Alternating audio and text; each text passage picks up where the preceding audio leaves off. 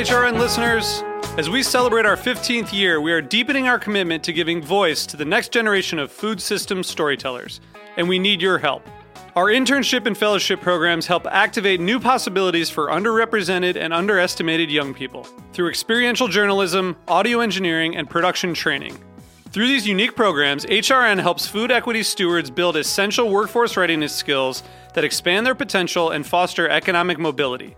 Please consider supporting these critical programs. And with a minimum donation, you can be entered to win a dinner for two at an amazing restaurant in one of 8 cities and tickets to a concert at a great venue in one of those cities.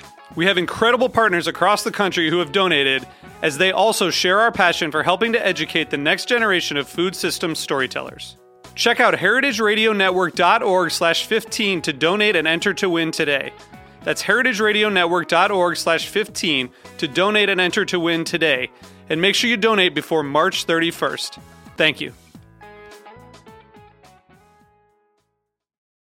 This episode is brought to you by Roberta's, home of Heritage Radio Network for 10 years.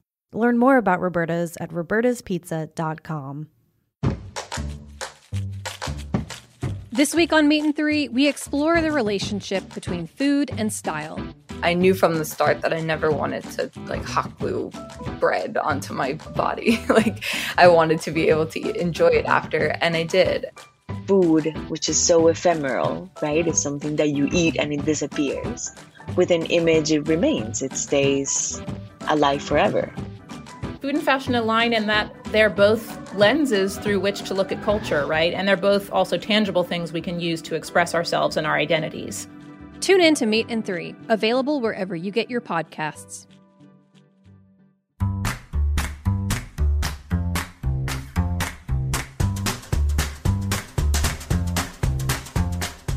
I'm Allison Kane, and welcome to In the Sauce, a podcast about building consumer brands from the ground up. I love doing this show because I get to interview everyone from production gurus to marketing and social media mavens, anyone who can guide me on this crazy journey. This is the story of building Haven's Kitchen sauces, but it's also the story of every growing brand because we're all in the sauce. Today, I'm speaking with Analia Krebs, founder and CEO of Social Nature, a product discovery and trial platform in the better-for-you CPG space. Today, over 500,000 shoppers across North America use Social Nature to sample better products, and over 500 food and health brands, like Haven's Kitchen, have launched their products into retailers like Whole Foods, Sprouts, Walmart, and more. Analia is a frequent keynote speaker on next-gen retail marketing, D2C marketing, and believes that everyday consumers have influence and that people trust friends, not ads. Welcome, Analia.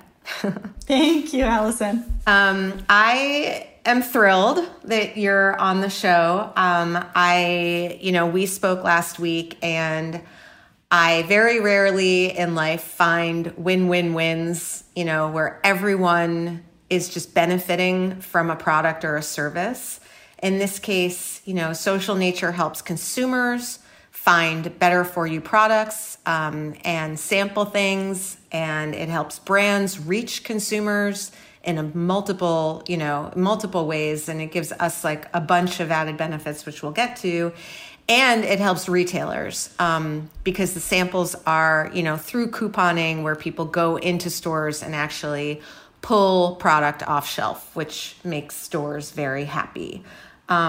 So that's my assessment of what Social Nature is and why it's so awesome. But maybe you can tell me just a little bit about how you describe it, how you got to it, how it works. Right on. Well, I almost couldn't have said it better myself. So thank you for doing it justice. But really, yeah, it starts from a real passion for promoting good stuff and wanting to see these better for you, better for the planet products stay on grocery shelves, as we all know how competitive it is on the shelf, and then helping more consumers discover these amazing products and these amazing stories behind so many of these products, as all of these are often mission-led brands. And so we really kind of see ourselves as almost like a bit of like a matchmaker, right? Yeah. Where there's the old dating site analogy of, we're here to make the match. And this time it's to make the match between the consumer and the brand and their products. And we want the consumer to fall in love with the products that we introduce them to, so that, the brand gains a new loyal customer for life. And that's how we're, going to help grow this ecosystem, is if we can just make it really easy at the end of the day for people to try something new. In our case, try something better. Right. And so that's really the stance that we've always taken, is like, how can we make it so easy? And that's really where we started off with sampling. And it came to be, because the first thing I asked you when we spoke was like, how did you come to this brilliant idea? I just, There's a bigger story there, yes. Yeah. So, it came to be through another business that you were doing. Yes.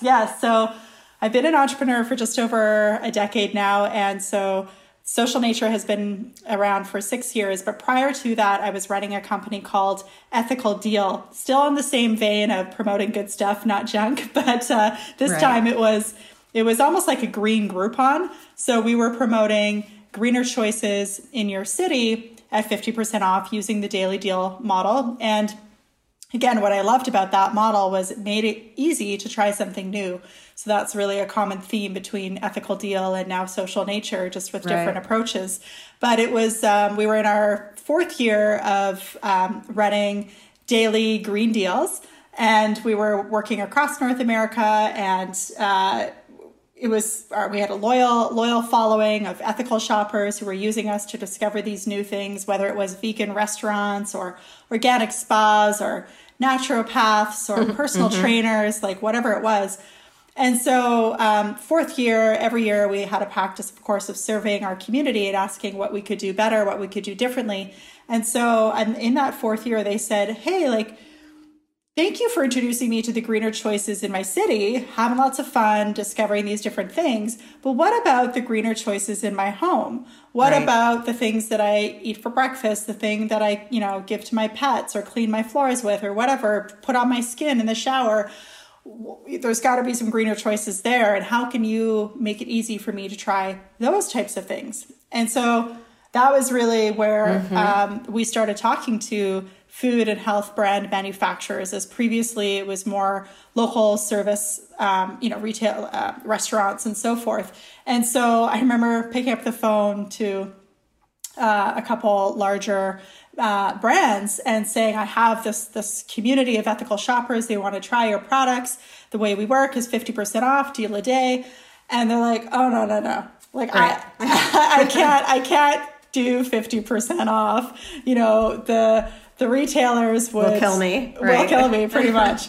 And so I was like, oh, shoot, because it had worked so well for all these spas and restaurants, but it wasn't translating to manufacturers. And so, I was kind of feeling discouraged, just kind of about to hang up and try to think about a different way of doing this. And then they're like, oh, but we can give it away for free.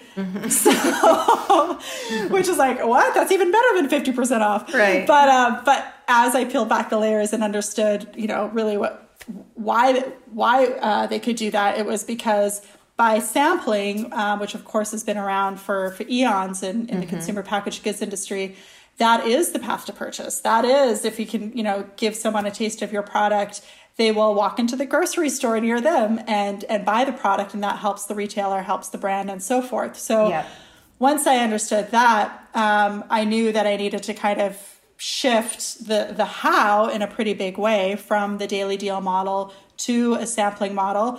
And it was such a big shift from, the brand name Ethical Deal was so kind of entrenched in our community's mind as kind of deal of the day. Yep. And then our website, it was like more or less an e-commerce website where people, I made money on consumers purchasing green deals every day. Right. So the whole business model was changing. And so I'm like, okay, I'm going to need to create a new company. In response to this community members asked. But what I really loved in the continuity that was there was certainly introducing people to greener choices. Now it was just coming from the city in their neighborhood into the home, which honestly felt like one step closer to shifting people's everyday habits, not just their weekly habits. That was exciting. And then again, that continuity of making it easy. I mean, how much more easy is it than giving something a free product? Exactly. So, well, yeah, I mean, we, I think anyone who listens to this podcast regularly knows that, when we were in Anaheim for last year's Expo West and it was canceled and it was, March 5th or whatever it was, and there was this possibility of a pandemic, and we just kind of were like, we're about to open 500 Whole Foods stores when we went, national with them. And we kind of looked at each other and we're like, there's going to be no samples. Like this is, even if it's a couple months, it's still not how are we going to launch in all of these cities across America, that don't know what Haven's Kitchen is and has never seen sauce in a pouch. And so for us, the idea that, because a lot of people, they send samples, but for a refrigerated product where you have to buy a case and it's $49 for a case, like that's not a great viable alternative for us either. We'll do it. It's not ideal, but it's not a scalable sampling program. So this was just like, wait, we get a consumer survey. We get pull off the shelves because we're, sending people coupons, and then we get reviews. And the reviews are uploaded to our website. So I think we have something like 4,000 reviews on our website. Awesome. They're thoughtful and they're written out and they say what they do with it and they say what they loved. And the ones that, I think we had, I don't know, mostly it was like 4.8 stars or something or whatever. It was like mostly 5-star reviews, but even the ones that were, the occasional 3 or the occasional 2-star, those were really helpful too, because a lot of times they were like, I couldn't find this at the store. Which is very helpful to us, or, I thought the price point looked high, for how much was in it. Those are things that are great to know, because it helps us sort of like talk to the buyers potentially about, what's going on, look into voids where we are, and also, speak to the issues that people love about it more, and also speak to the issues that people might not love about it, before they try it. So, I love that. I love that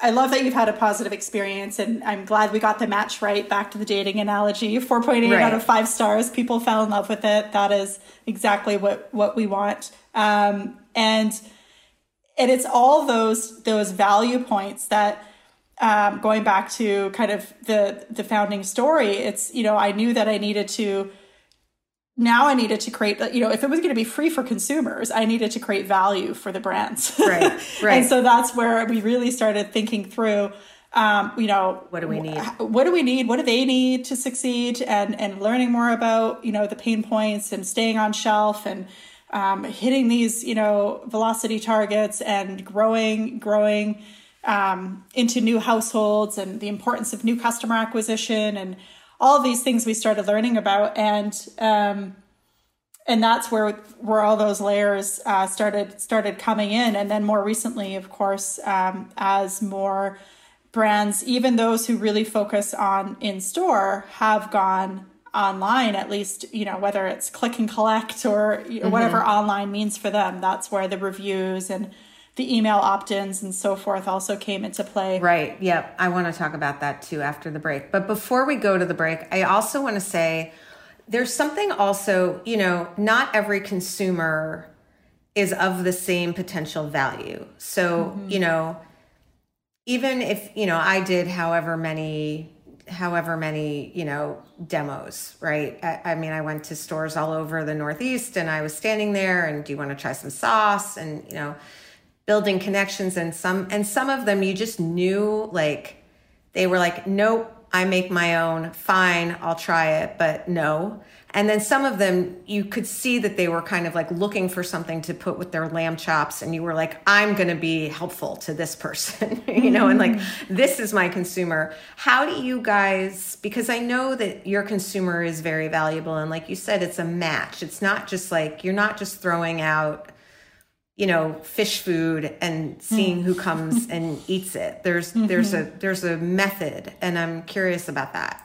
Sure. Yes. So our secret sauce is really, in part, the data that we collect on our members. So when our community members sign up to Social Nature, you know, we interview them. We ask all sorts of questions, everything from the usual dietary preferences, right through to their household makeup, you know, whether they are expecting, we even know if people are expecting a baby. It's kind of creepy. Like, you know, we'll ask them, and, you know, it's their choice to disclose, but we'll know what pets they have. We'll know, you know, what they're looking for. Is sugar free important to them? We'll start to understand their health goals. So we start to understand, you know, are they looking to reduce stress? Are they looking to improve digestion, increase fitness? And there's lots of different ways that we can target. About 50 different data points we collect, the usual demographics, of course.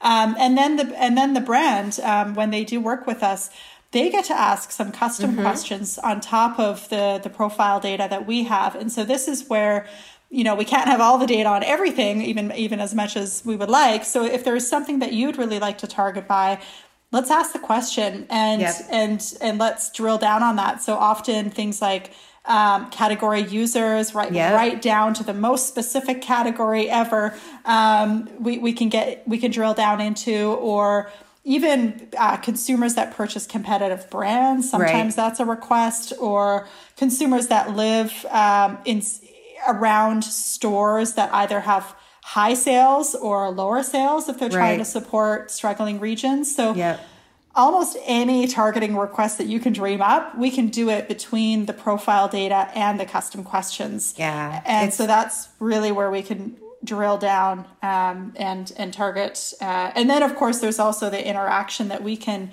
track on our platform as our community, you know, engages with different product categories or writes reviews on different products. And if we see trends around, this type of consumer likes these types of products, our algorithm will invite them to the next similar product campaign. So there's things on the front end and back end. Yeah, amazing. All right, let's take a little break. And then when we come back, we're going to talk about sampling and COVID and everything. So, awesome. Okay, we'll be right back.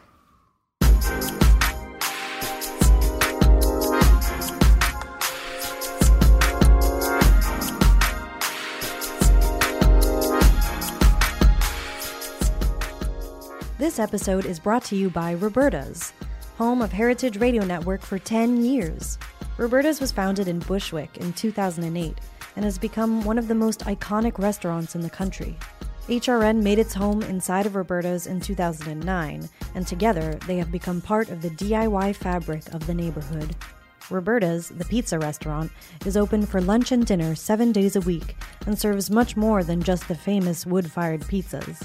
Their team dreams up new salads, pastas, and sandwiches on the regular. Roberta's Tiki Bar is alive and well in the back garden, serving up frozen drinks in the summer and hot toddies in the winter. Stop by the bakery and takeout spot next door for fresh breads, sticky buns, and pizzas to go. And of course, there's the 2 Michelin-starred Blanca tucked away in the garden for truly daring diners. But Roberta's also extends beyond Bushwick, with multiple locations in New York City and now in Los Angeles. You can also find their frozen pies in grocery stores around the country. The spirit of Roberta's, like Heritage Radio Network, is everywhere. Here's to many more years of pizza-powered radio. Learn more about Roberta's at robertaspizza.com.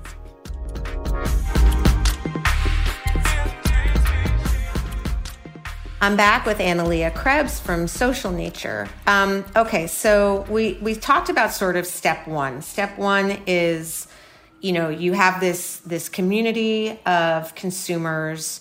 You know who they are. You know if they live within 10 miles of a Whole Foods. You know how many people in their households. You know how often they buy sauce. All of that, right? And then you work with the brand to figure out, are there any specific other questions that you want to do? You got it.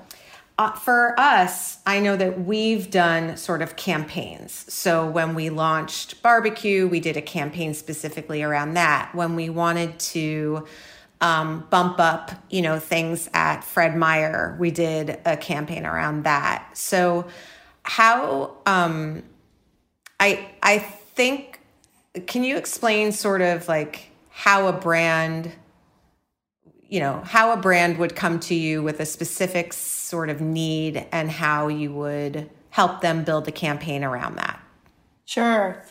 Yeah, so there's a couple use cases, very common use cases that we get, and sometimes it can depend on where the brand is at in their life cycle. So I'll start with emerging brands. So often, let's say you're an emerging brand, you're in 300 to 500 stores, 300 to 1,000 stores, let's say. And so here, you're probably going to have a key account within that, whether it's Sprouts or Whole Foods, and maybe you're only in, 500 Walmarts, and you've got to support that key account. And so in those cases, we will ask for the brand's distribution list. Say they're in 500 stores at Walmart, right?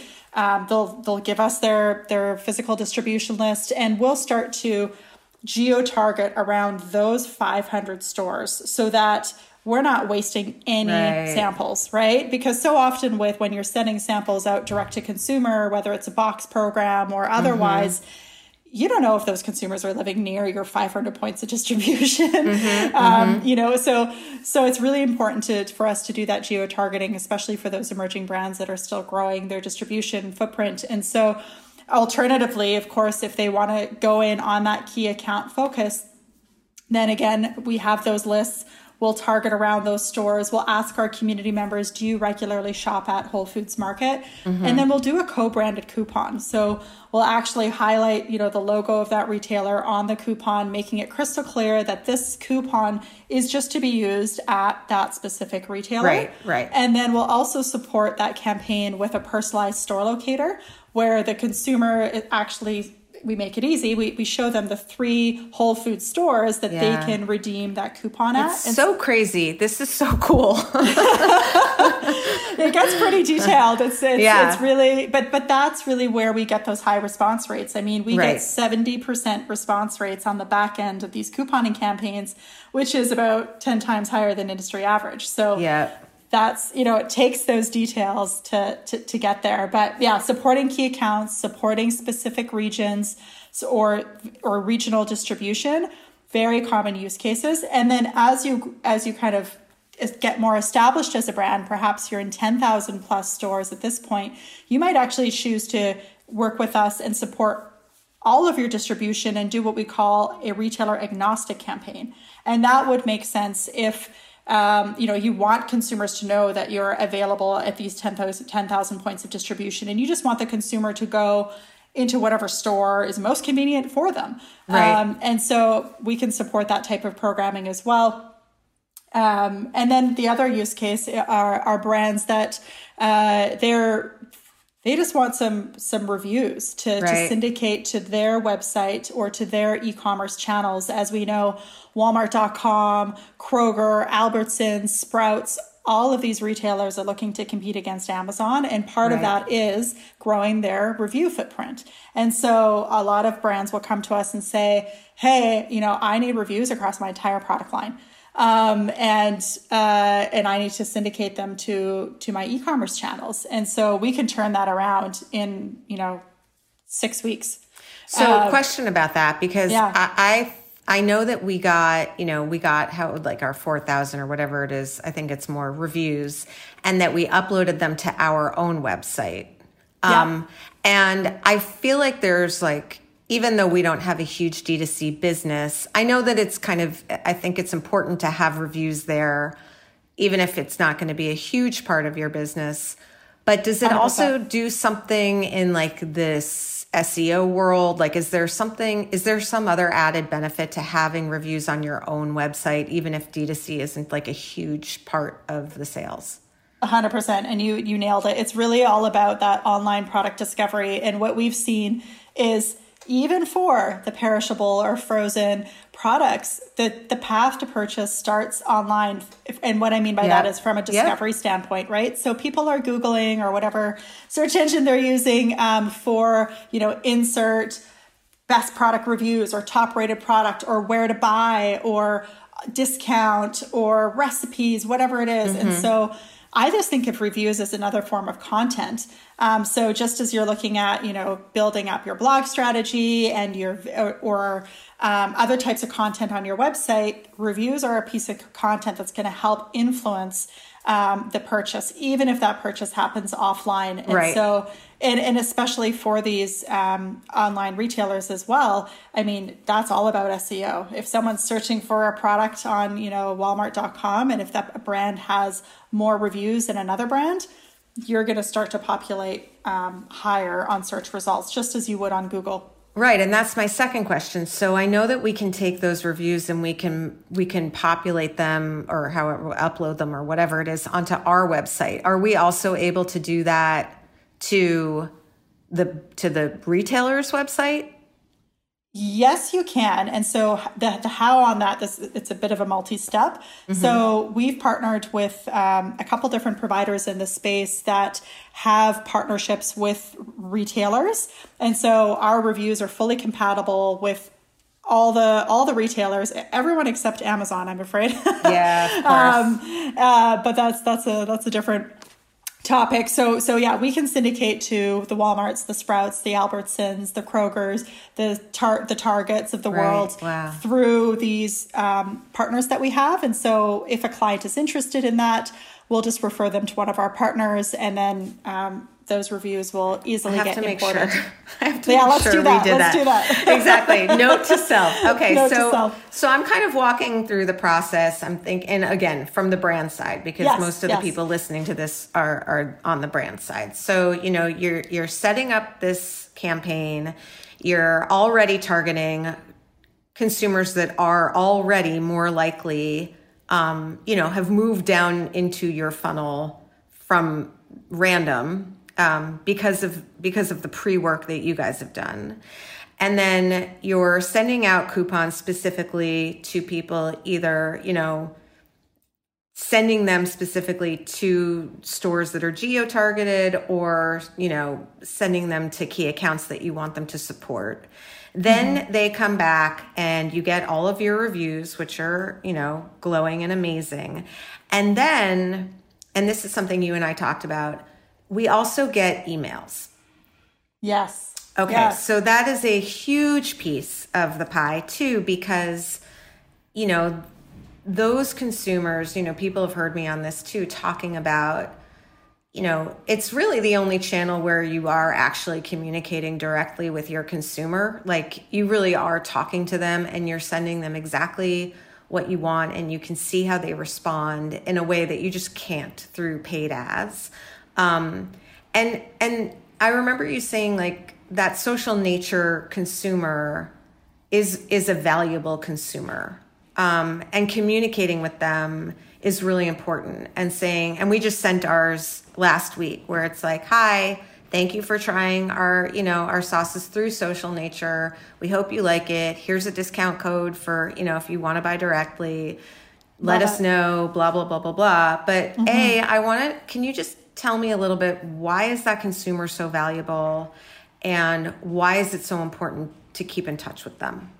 Yes. So, I mean, these are consumers that let's talk about that journey for a second, because I think it's so, there's a lot happening before they've tried your product, right? So your product has gone up on our website. We've email marketed your product and all of its kind of features and benefits directly to our community. Now, there's a myth out there, right, that if you put free product out there, everybody is going to respond. That's not the case. That's not the case. There's so much noise and distraction in people's inboxes nowadays, right? There's so many different things trying to get the consumer's attention. So for those consumers, maybe it's 10%, maybe it's 20%. If you're really lucky, it's 30%. Right. That read the email and converted and clicked on that email. That's already, you've captured their attention. So something about your product and are the features and benefits and the beautiful images and video and all the things that we do to, light up your brand and tell your brand story to our community, that caught their attention. So you've got their attention. Now they have answered a 5-question survey telling you some interesting information, and from there, we funneled it down even further based on our targeted criteria, which is based on your ideal consumer profile, right? So not everybody who even expressed interest and clicked on the email and answered the 5 questions exactly gets the product, because we're weeding it out along the way. And so now that we've got those, whatever it is, let's say it's 5,000 people that have gone into the store, got off their couch, gone into the store, right? Found your product in the store. Sometimes even that can be a battle to find products in the store, right?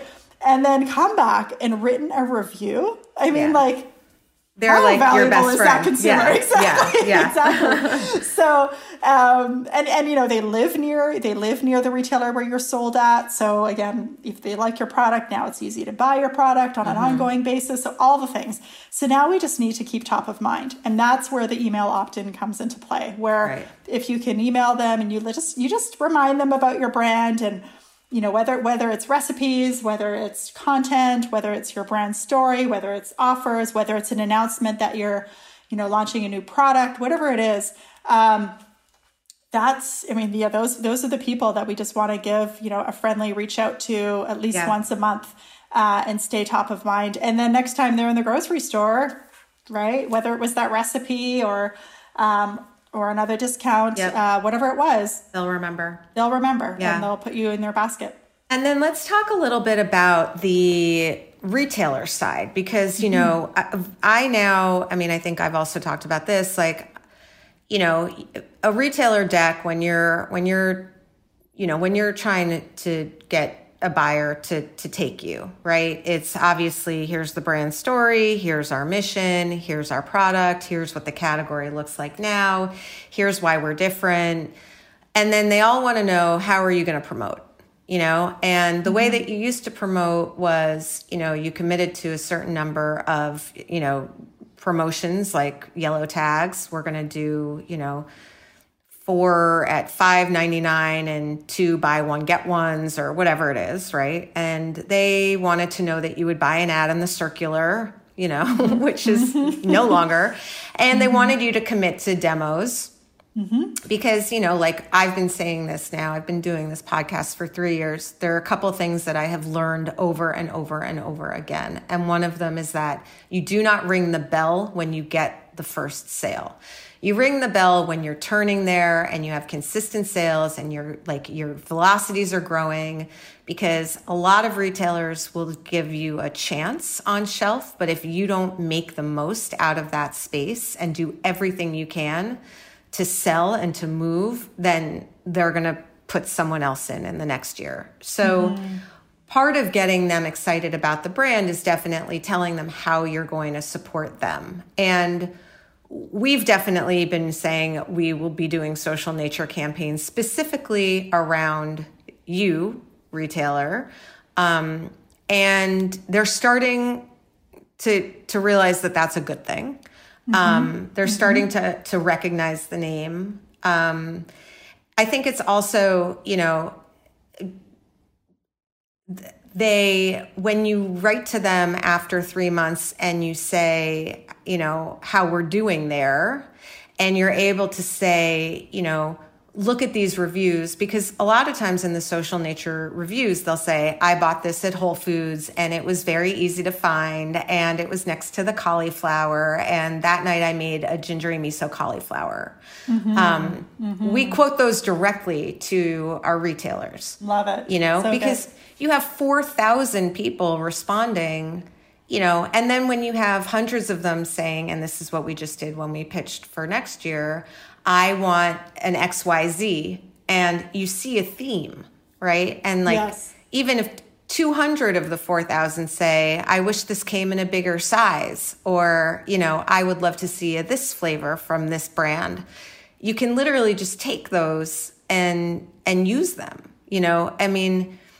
so those are how I'm thinking. Yes. And I think, again, the pulling, they all want to see product get sold off the shelf. How do you have any other thoughts about how this really just will excite the retailers or how it has? Yeah, it's interesting. We always share kind of a campaign insights report with each campaign, and so often our clients will say, "Can you send me like a PowerPoint, like the raw file? Because I'm taking screenshots and slides into my next retailer presentation." So we do definitely that. So we know it's being used.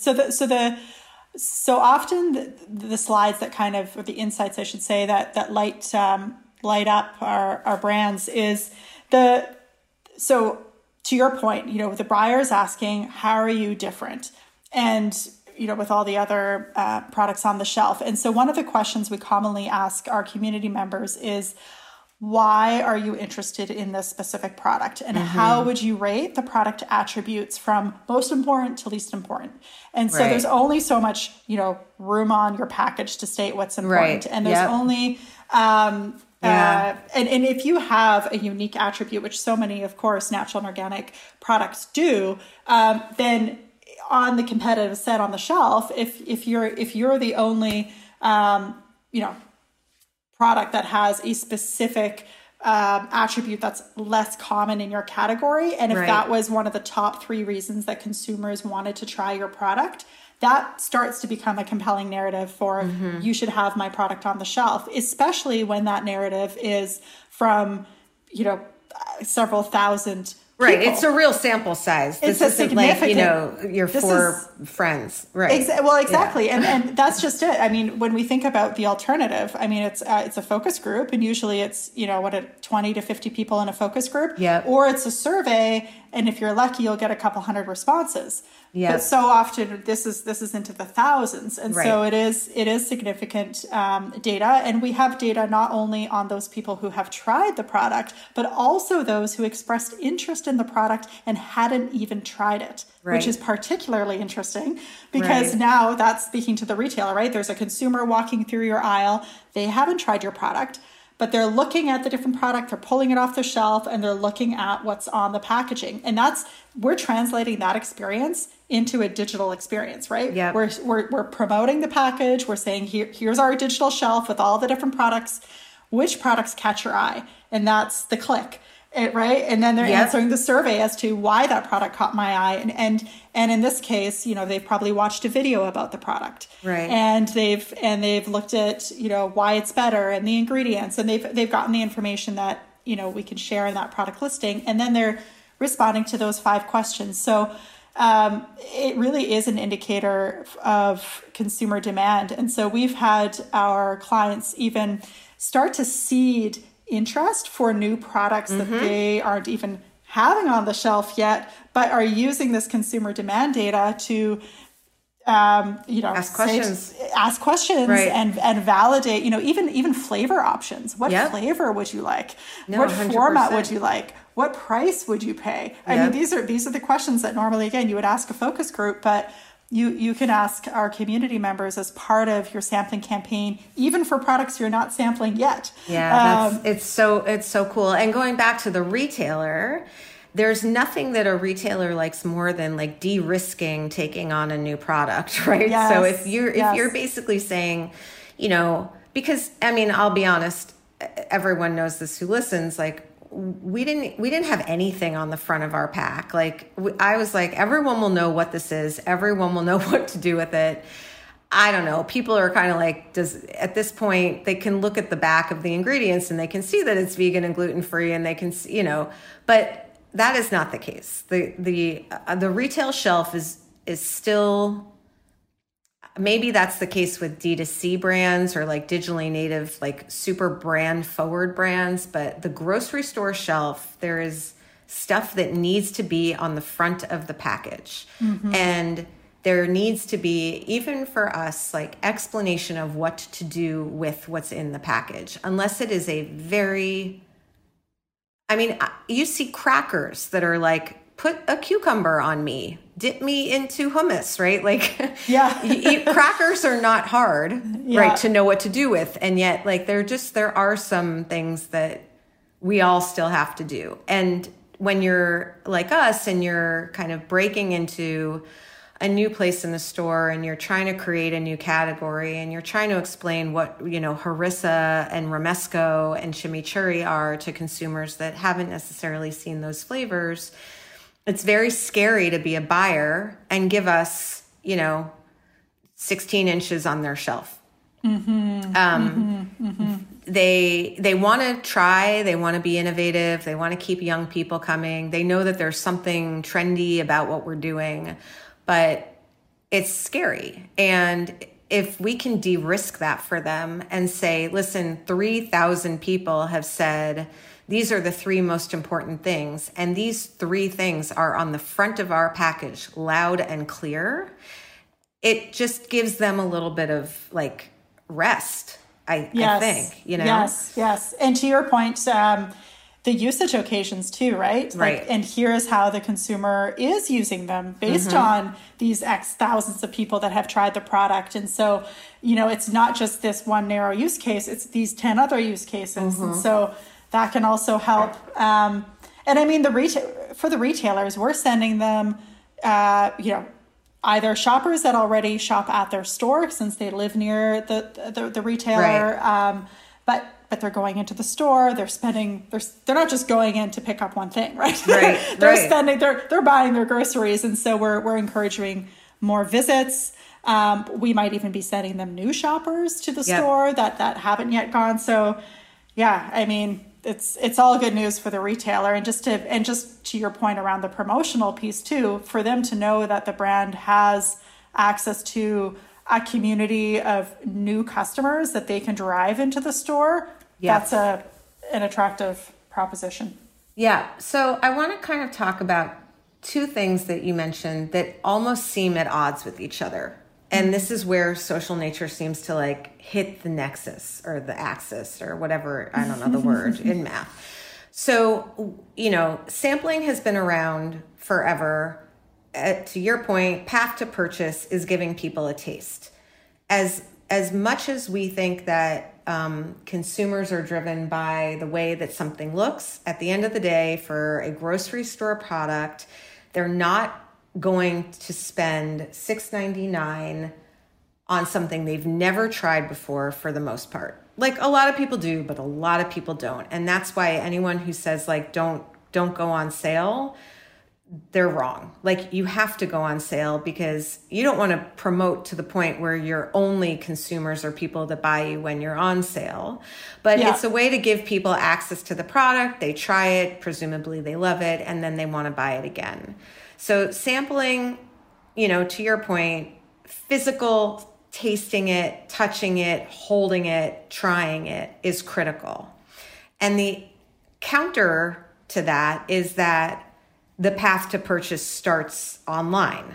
That now we live in a digital world where consumers are doing much more discovery through Instagram and Pinterest and, you know, on Google and on YouTube and on Amazon and everywhere. And you've brought together the 2. So people can explore and, you know, like start to discover things online, but then they can also have this, you know, tactile experience and take action and sample it. Do you think that, what do you think is going to happen? Do you think COVID has just sort of changed things permanently? Do you think it just sped up what was already starting to happen where, you know, demos as nice as they are, they're really expensive. You can't control what's going on in like all these cities across America with like demo teams you've never met. sometimes you don't even have product for them to demo with. Like it was such a cumbersome, analog thing. Do you think this is just demos of kind of, they're going to fade off into the sunset? I think so. Yeah. I think so. I think, I mean, I think we'll see new innovation, right, around sampling. So because sampling itself is here to stay, how we sample is what's going to change. And so, the traditional in-store demo, as you just described, I mean, I know some retailers are bringing that back, and they're going to try. They're going to try. But I really hope that we do see more innovation. I mean, our programming has literally been nicknamed or coined a digital demo because of some of the parallels, but then also some of the points of difference. But so I'm encouraged. Like there's so much cool stuff that's coming out of when we were forced to do something differently. And so I'm positive and optimistic around that. I hope that the retailers will be embracing that just as much as everyone else is. That's really my hope. And I know it can be, slower to change there. For another thing that I hope and I do know will be happening, we're part of, we're watching this very closely, is digital couponing, right? So, we're going to see that come through in a bigger way over the next couple years. And that is going to for sure, be adopted by retailers as well. So things are going to change. I mean, I'm already seeing retailers start to develop more and more of their own loyalty apps, right? And to kind of leverage digital technologies to offer their suppliers more targeted options. So I think there's a leveling up across the whole industry as we are using more digital first technologies to drive in-store impact. I think that's really the big overarching shift, is using digital to drive in-store impact. Right. And for better targeting, for more feedback, for email opt-ins, for all the reasons. Yeah. Social Nature was there 6 years ago, so we have right. we have a bit of a head start on that, you could say. But I know there's going to be more innovation coming, and that's good for the industry. So I'm excited. So a couple more questions before we have to wrap up. I'm curious. You see so many brands, and I love it when people just have this they have like that 30,000 foot view. And I'm curious what you think. What do you see that brands are doing where you're like, ooh, wow, nice. That's smart. Yeah. And what do you see brands doing where you're like, I wish I could just, pick up the phone and say, here's how I could help, sort of mistakes and then, wins. Because I want to make all the good. I want to do all the good ones.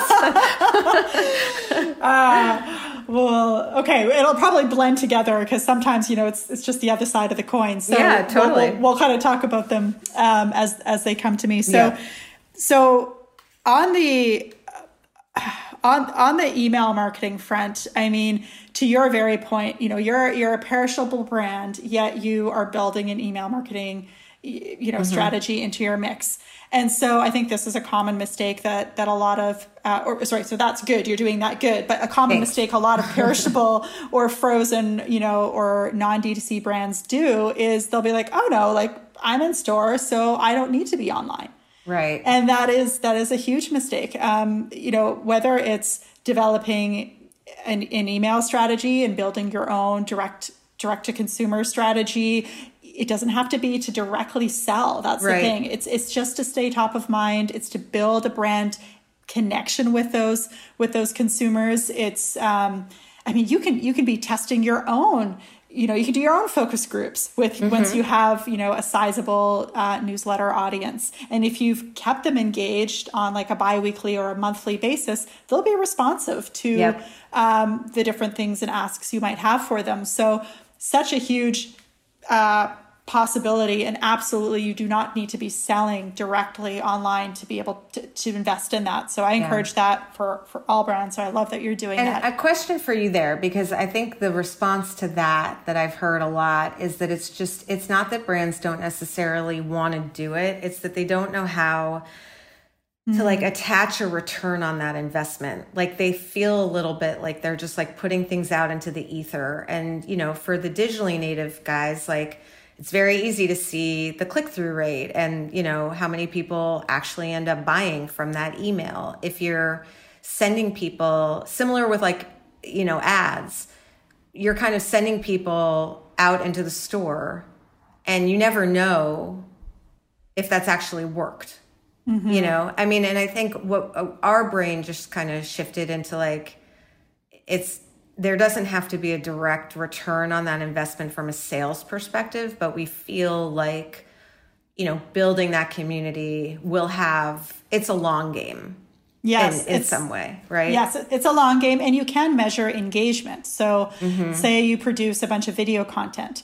You can measure how many views that video got, especially if you host it on your own platform, or click-throughs, that's engagement. So you definitely, I mean, a measure of success if you're not selling online, 100% should be engagement. How many people are engaging with your content? And my other favorite measure of success is how many of them are sharing your content, right? So any kind of referral programs, even if it's entering a contest, right? So there can be different contesting things that you can do on your social or on your website itself, where you can also help build your email list in a really inexpensive way. Right.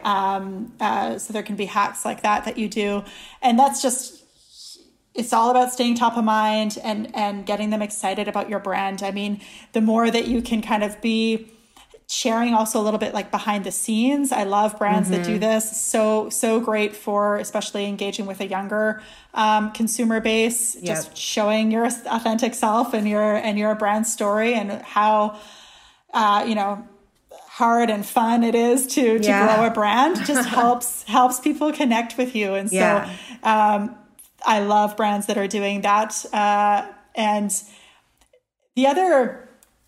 the other thing is a little bit more nuanced, but I want to share it because I think it's kind of a great secret weapon. Yeah, for sure. And that is, so often brands with their advertising strategy will target by demographics. And, it's what we've all been taught in school and whatnot. What's the income level, the age range, gender, all those things. But nowadays, I mean, marketing by behavior or marketing by usage occasion is so much more powerful. Yeah. First of all, you're going to expand your audience. Let's say you were kind of more part of the traditional mindset of marketing by age range. Well, that's narrowing your scope, whatever it is, to the 30 to 45-year-olds, or if that's your sweet spot. But if you're a plant-based product, let's just say, for example, why don't we market to people that are interested in plant-based, period? Or people that purchase in store, people that purchase online. Those are behaviors, right? Yeah. Or marketing by usage occasion. People that are looking for convenient, healthy meals for weeknight dinners. Right. Right. Like for example, Plug-Haven's Kitchen. So, but the more that you relate in your advertising, using those either usage occasions through images, videos is so powerful, of course, copy, and then using the marketing by behaviors in your Facebook or Instagram or wherever you choose to advertise, segmenting. I think I've seen some brands do that, especially, actually, interestingly, a lot of brands have been doing that in the supplement space, which was, traditionally, for lack of a better word, sometimes a little more old school in their marketing. Right. Yeah. But now I'm starting to see, sleep better Like, who doesn't want to sleep better, right? Glow, in their advertising, and it's just so powerful. So that's another thing that I've seen more. Yeah, amazing. Brands do well. No, amazing. Is there anything now that you're speaking to? I don't know, a couple thousand, early stage founders and marketers and people who might be eventually. Is there anything you want to tell us that's been on your mind that you would like to share, that you would like us to keep in mind, or that you want us to stop doing? Well, and I'm sure some of you have heard this before, but I'm such a fan of really digging deep with specific retailers before jumping to the next retailer or next region. So you can do this on a regional basis, which is really powerful, or focusing on a couple of key accounts, winning there. I mean, if you're winning there, other retailers will come a knocking, right? Whereas if you spread yourself too thin, and now you've got so many different, partial, regional points of distribution with different chains across different regions to support from a marketing perspective, it just becomes harder and harder to create that density in terms of top of mind consumer awareness and so forth. So those brands that really just zone in, and I know it's so hard to say, but even say no to those retailers that come and say, I can, do a test with you in this other state or whatnot, and just, no, not now. That is the discipline that I'm seeing, pay off for those emerging brands. I think that's particularly good advice for all of my friends that are digitally native, that are trying to figure out their retail strategy. There are more and more brands now that are like D2C brands that are now trying to figure out retail because they've, hit a certain threshold and they've done really well, and now it's time. And, similar to like me building out a D2C strategy, they're completely different businesses. But when you think about kind of, you're a brand that has digital success, you're doing well. Now it's time to think about what retailer is going to be the best fit now that I can build the case, and I can really go in with them, and I can, own my set and win. And then they'll come from there, the rest. I think that's great advice. Okay. So for people who want to be consumers on Social Nature and fill out those amazing surveys and get coupons to get free samples, where should they go? They should go to socialnature.com. Anyone can sign up, but again, we'll act the role of the dating site and match you just to those products and brands that we think you'll fall in love with. And so, you can just check out socialnature.com. We're also on Instagram and Facebook and Twitter and LinkedIn and all the places, where we have lots of fun contests and different ways to engage. So it's really, at the end of the day, I feel like we have, 600,000 going on 1 million members behind us in this mission of introducing people to good stuff, and they're really helping us spread the word and influencing their friends and family to try natural too. So I see the community as very much like the people behind this mission. Huge. And if you are a brand, I guess the best thing to do is just DM me.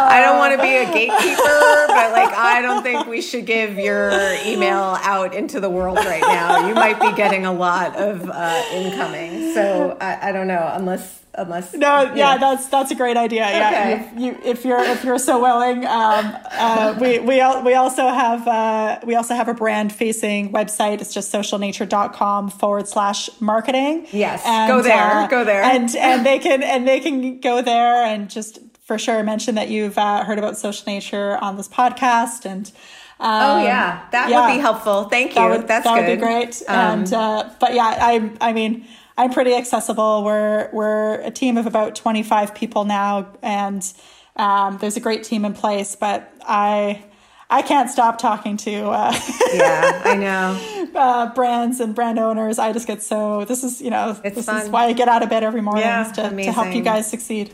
Well, Analia, thank you so much for shining your light on us and lighting up our brands and doing this. This is a great business. It's great for us. Like, I feel like an infomercial, but I'm really not. Thank you for coming on the show. Amazing having you. Thank you so much. And I'm so glad that you've had a great experience and been awesome chatting. And Amanda, thank you for engineering as always. And listeners, thank you so much for listening. It's crazy. It's been 3 years, like nutso. But I really appreciate all the support and the feedback, and of course, sharing this with other founders or soon to be founders, because we all need help and no one knows what the hell is going on most of the time. So I'll be back next week with another episode of In the Sauce. In the Sauce is powered by Simplecast. Thanks for listening to Heritage Radio Network, food radio supported by you. For our freshest content, subscribe to our newsletter. Enter your email at the bottom of our website, heritageradionetwork.org. Connect with us on Instagram and Twitter at @heritage_radio. You can also find us at facebook.com/Heritage Radio Network. Heritage Radio Network is a nonprofit organization driving conversations to make the world a better, fairer, more delicious place. And we couldn't do it without support from listeners like you. Want to be a part of the food world's most innovative community? Subscribe to the shows you like, tell your friends, and please join the HRN family by becoming a member. Just click on the beating heart at the top right of our homepage. Thanks for listening.